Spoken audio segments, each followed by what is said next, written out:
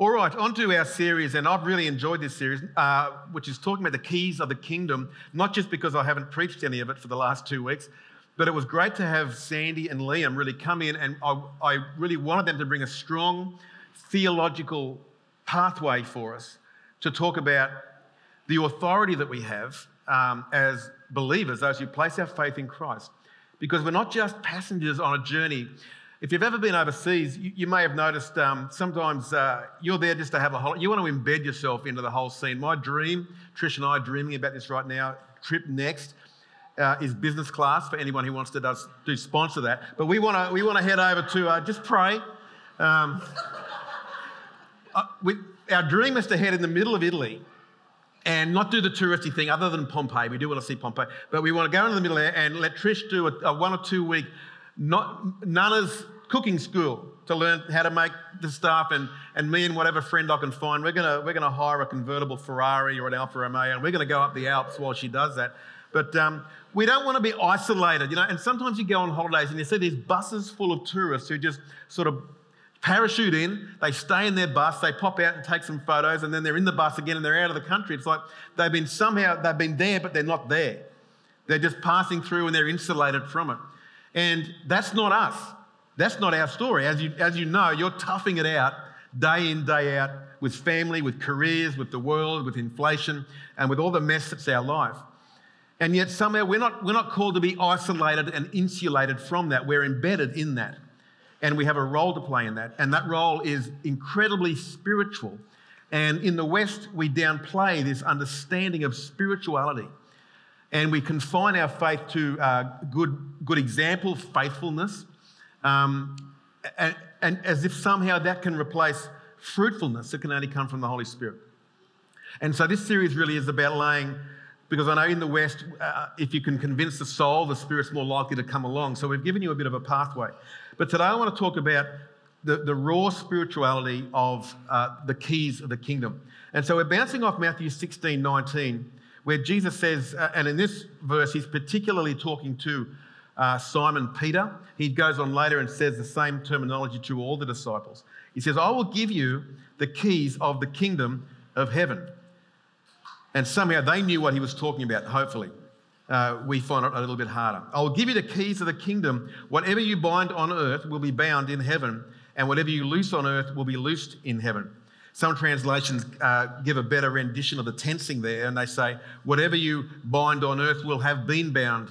Whatever you bind on earth will have been bound on in heaven. So you're doing here what's already happened and given permission to happen up there. And so our role as kingdom priests, as we've seen, is to make earth look more like heaven, to connect the two. We're a priest with a hand in both places.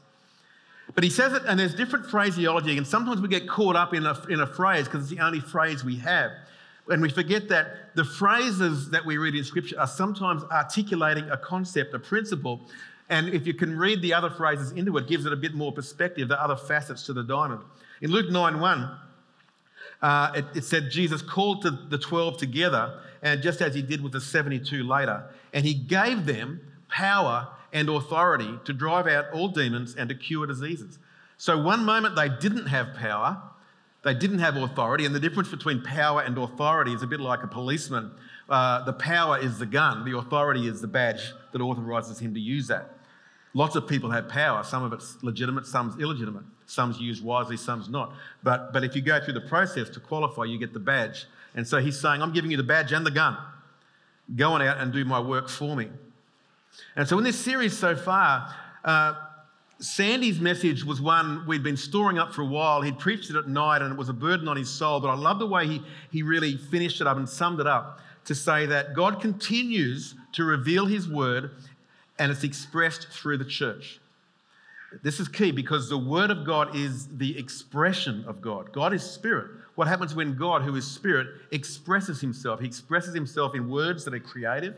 He expresses himself in the begotten Son, Jesus, who was a perfect expression. He was the Logos, is the Logos of God, the Word of God, the expression of this God who is Spirit.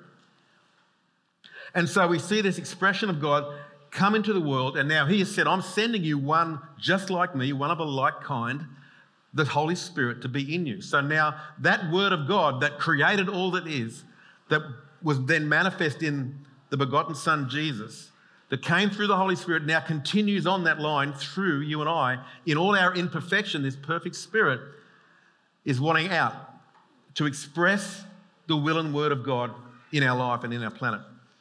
And so what this all boils down to is that we're authorised, we've been given power, we're stewards of his presence, we are priests of God, priests with one hand in heaven, one hand on earth, with his authority to express in and usher the purposes of God on this planet. That's a big deal. I don't know whether you've noticed that. You are not ordinary people. We're not weirdos either. We're not supposed to be weirdos. It's not a license to be strange. But Paul says we are peculiar in that we are unique. We're normal people with a super normal God dwelling inside of us. And it literally does and should be changing pretty much everything about our life. Pretty much everything.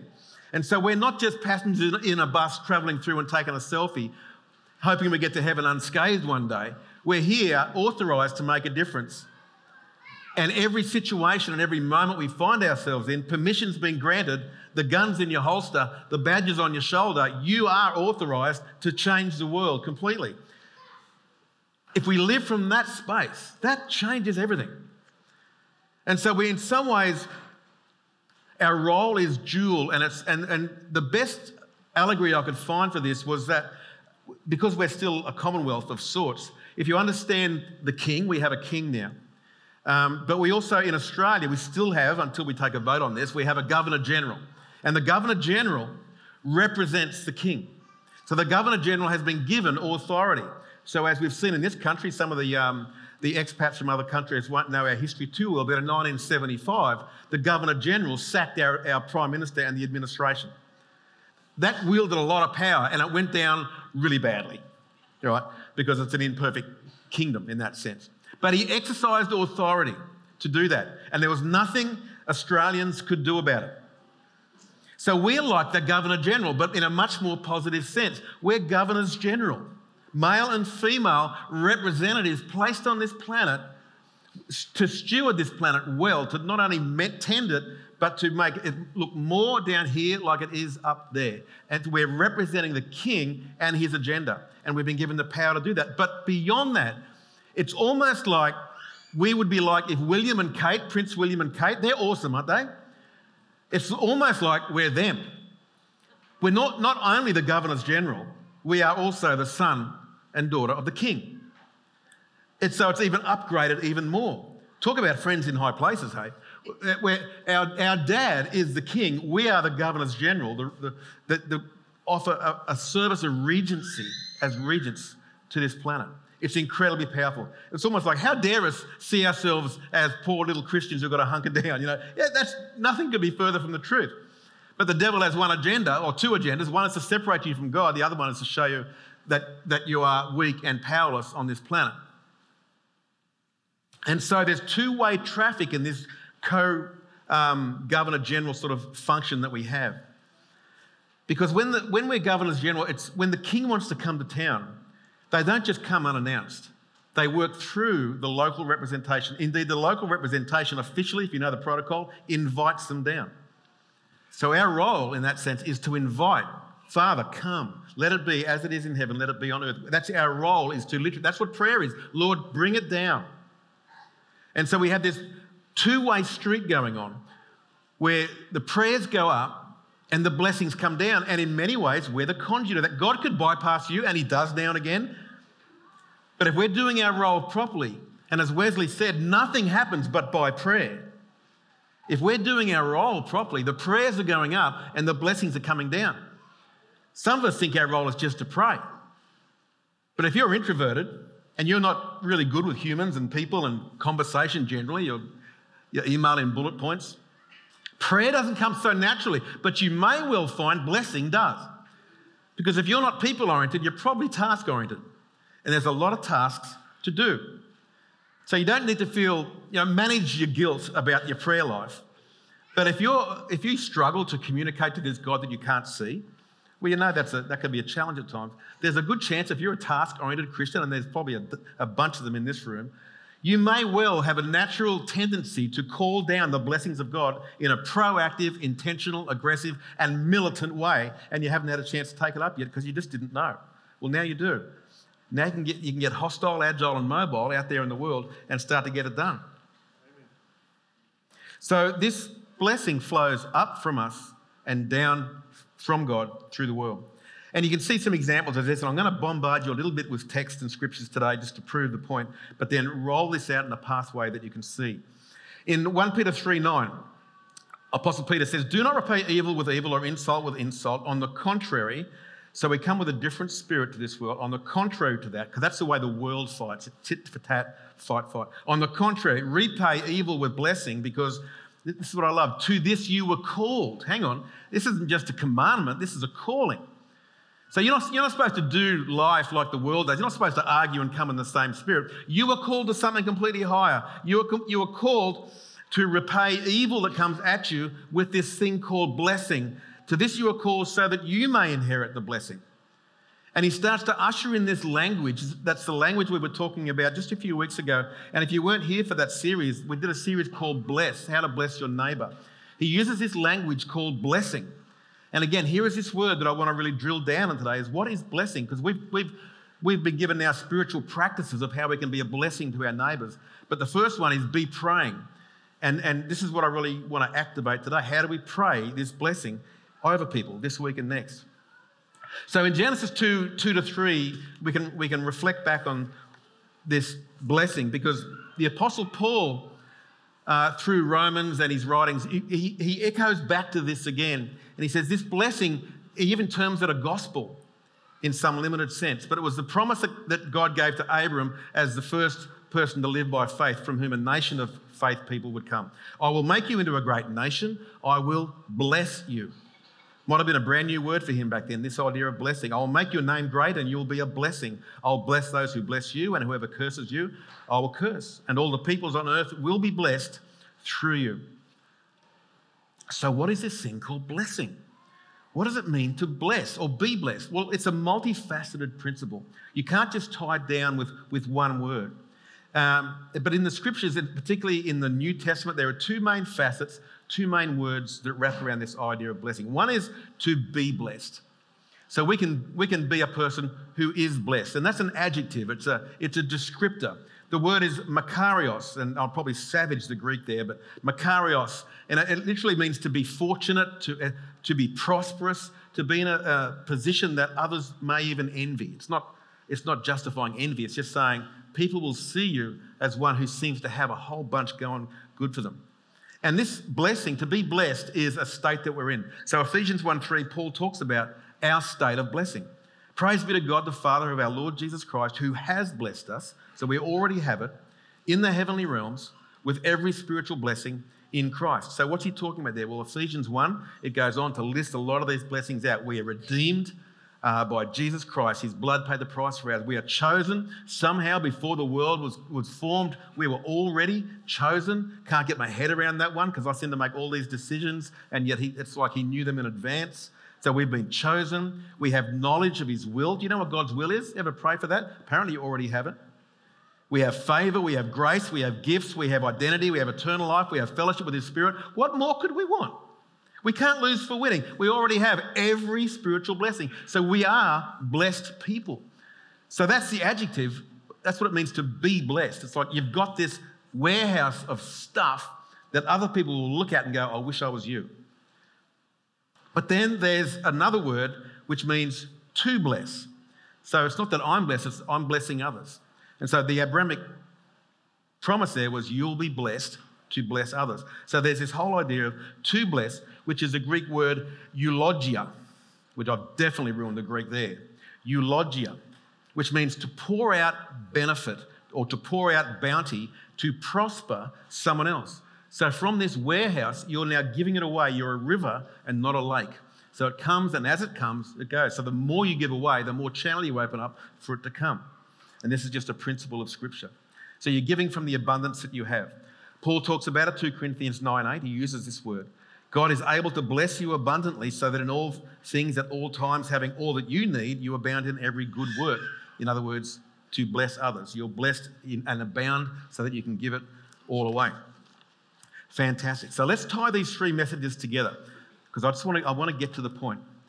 And if you haven't heard the last couple of messages from the other boys, please listen to them online, because there's a connection between blessing, our role as priests, a kingdom of priests, and this whole idea of the Word of God that lives in us through the Spirit. Because blessings are, in actuation and in activation, are spoken over people.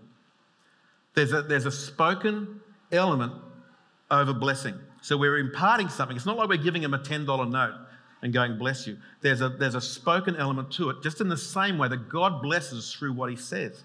So the Word of God becomes incredibly important. There is something about the Word. There's something about what is spoken. So blessings are spoken, and as kingdom priests, we've been given authority. We can choose not to walk in it, but you have it as a legitimate ordained role by God. And our words of blessings convey God's words and his expression of what God, who is Spirit, is bringing forth and promising. As we said, God continues to reveal his word through the church. Fascinating. So we're not here to just waste oxygen and just get through to the end. There are blessings to be given, to be received and given, that God has given us. And somehow I think the more we give blessing away, the more these blessings will come through, because the channel's open. It just opens up so many possibilities. But the implication is that the words that you speak are incredibly important. The words you speak over yourself, over others, over who God is, and over the situations in the world. Incredibly important.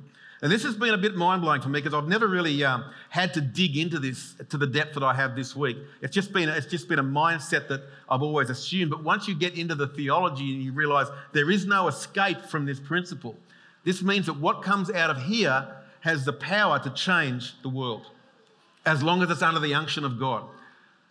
I'm not just talking about sounding spiritual. Sometimes we say things that sound so silly that they're just coming from us. But if we're learning to listen, if we're following Jesus' model, I only do what he's doing, I say what he's saying, the power and the potential from that is incredible. Proverbs 18:21 says, the tongue has the power of life and death. To those who love it will eat its fruit. Sorry, I got the wrong context. And those who love it will eat its fruit. What fruit? Life and death. Now you could think, well, he's just using hyperbole here. This guy's waxing lyrical, but he's not. He's actually not. In the tongue is the power of life and death. Look at what James says in the New Testament, our black and white James, No man can tame the tongue.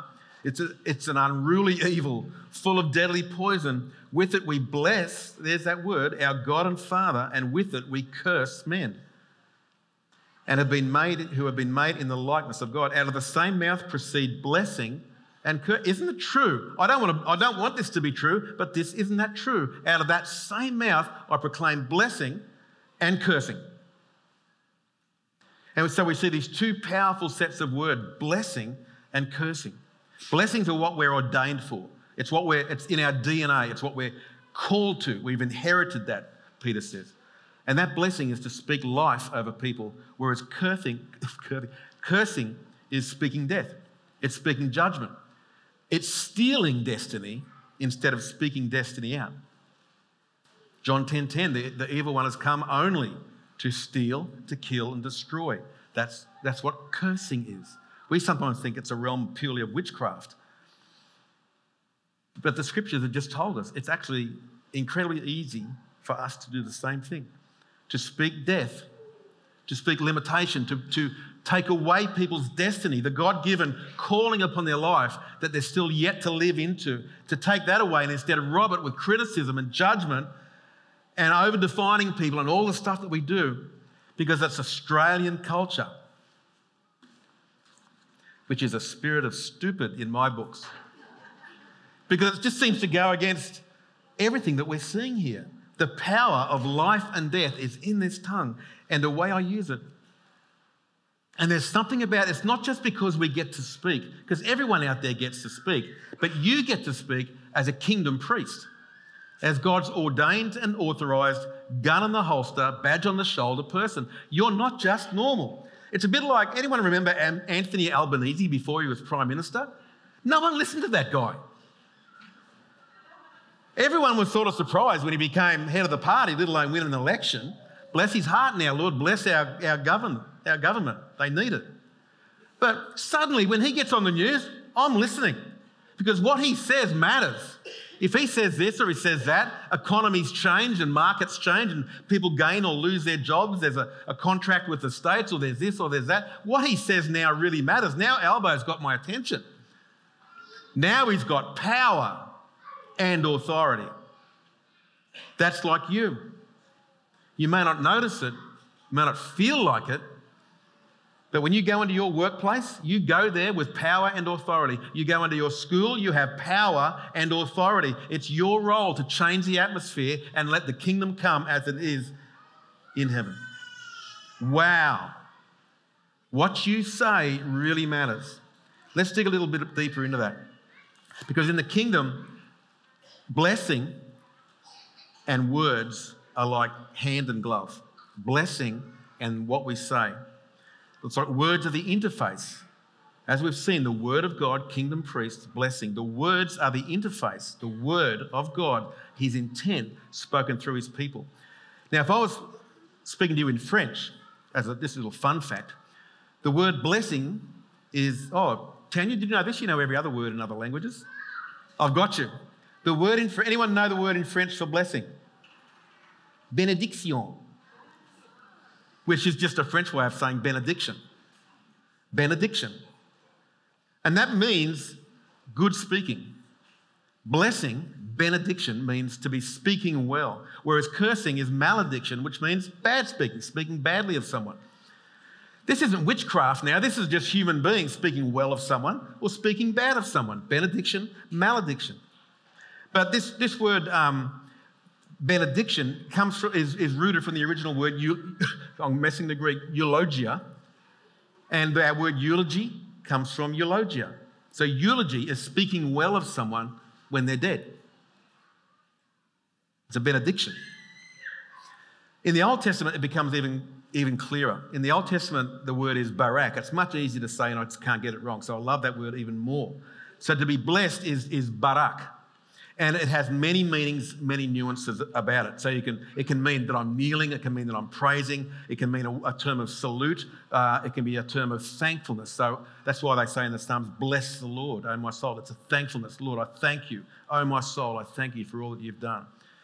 Another facet of it is to speak excellently about someone. So it's the same as eulogy in that sense, speaking excellently. But there's another primary meaning that was one of the first uses of the word, and that literally means to speak the intention of God over something. To bless something is to speak the potential and calling of God over a situation. I bless that.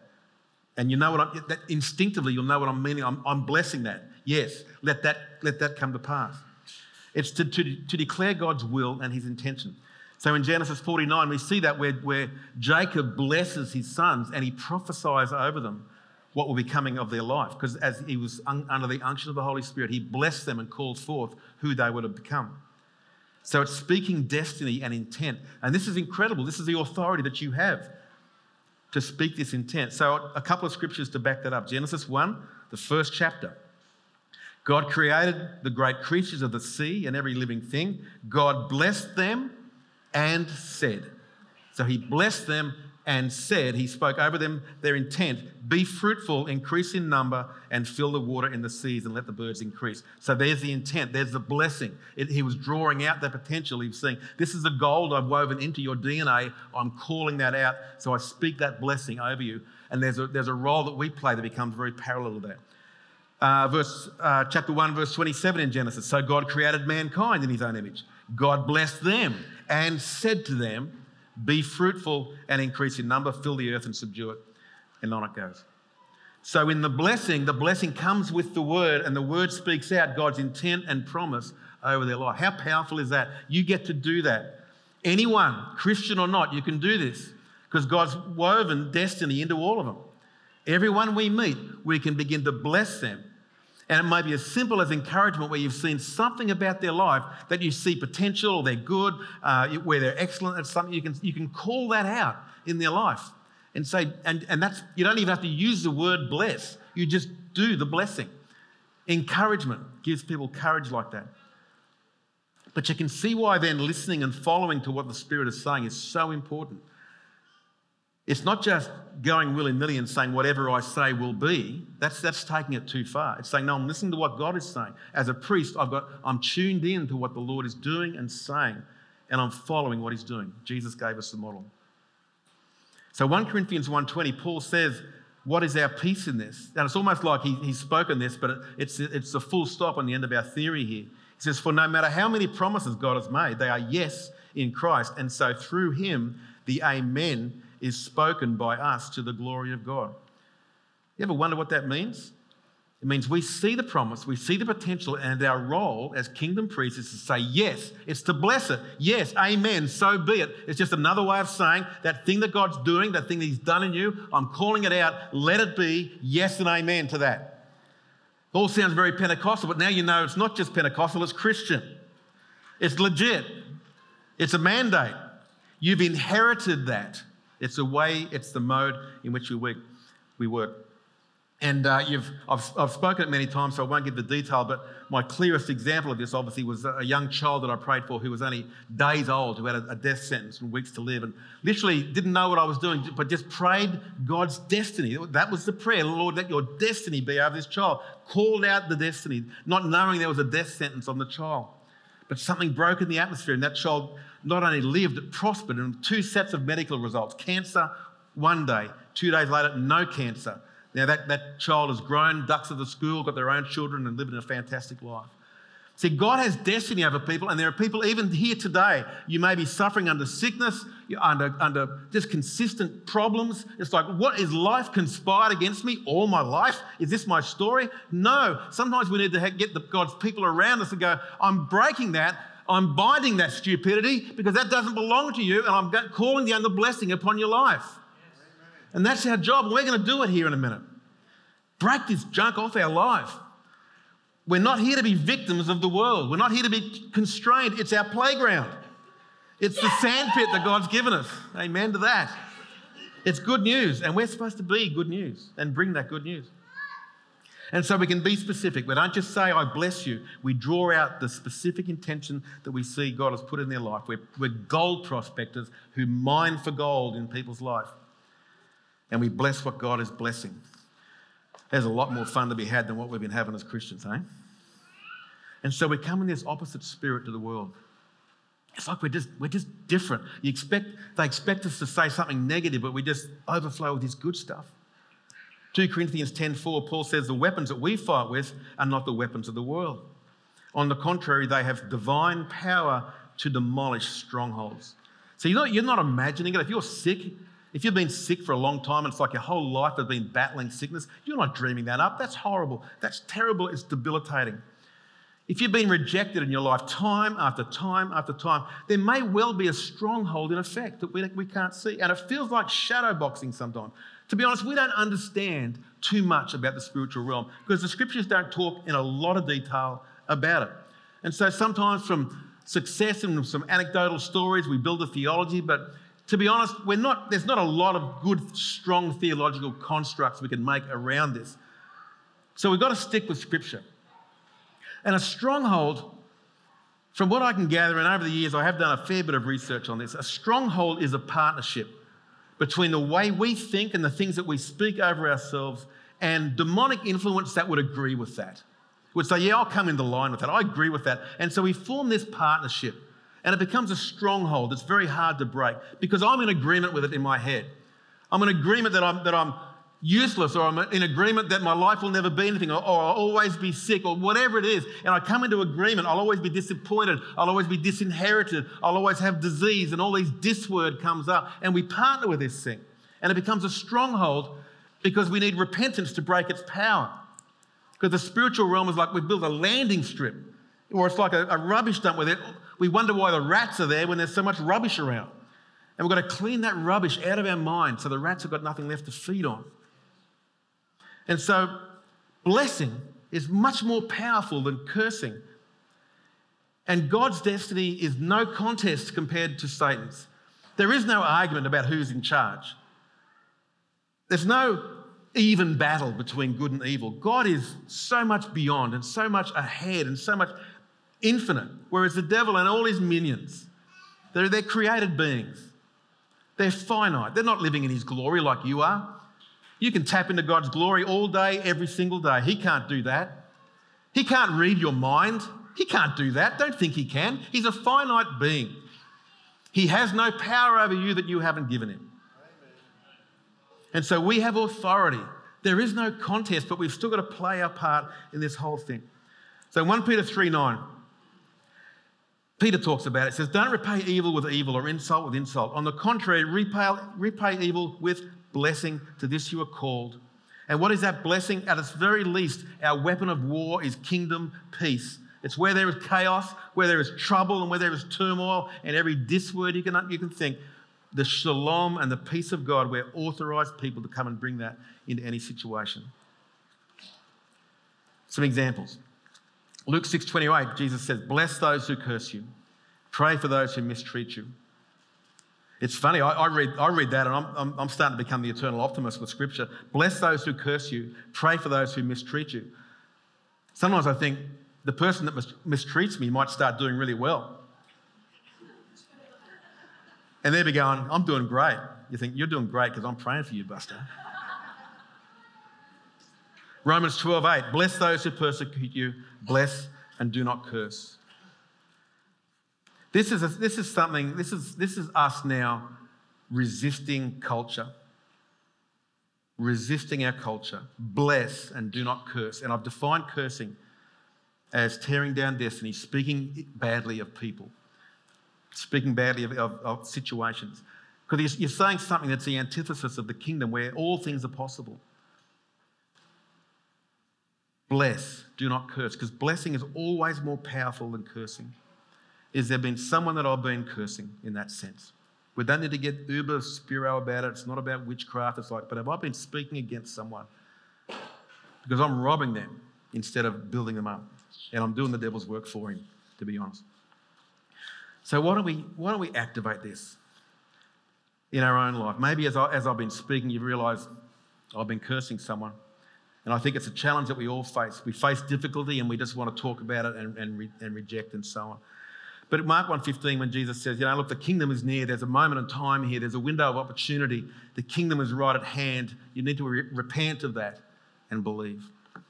So the repentance side of that equation is I need to turn away from that way of thinking. Say, Father, I want to confess to you. And confession is just agreement. It's agreeing with God about what's true.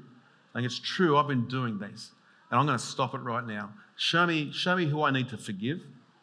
Lord, show me what I've been saying that's wrong and needs to stop. And Lord, give me something else in its place. Give me a blessing to give away in its place. So maybe that's what we need to do. So why don't we, before we do anything else, just do that. Let's just clear the spiritual air over each other, over those people in your life that have been hard to handle. Let's just close our eyes and just pray into this now. Holy Spirit, I pray your kingdom would come. Lord, that you would be with us right here. Father, I lift the burden of guilt off each of us because, Lord, in reality, all of us too often lean this way. We say what shouldn't be said. Father, I confess the things that come out of my mouth sometimes should not be said. Lord, we pray your forgiveness. We thank you for your forgiveness.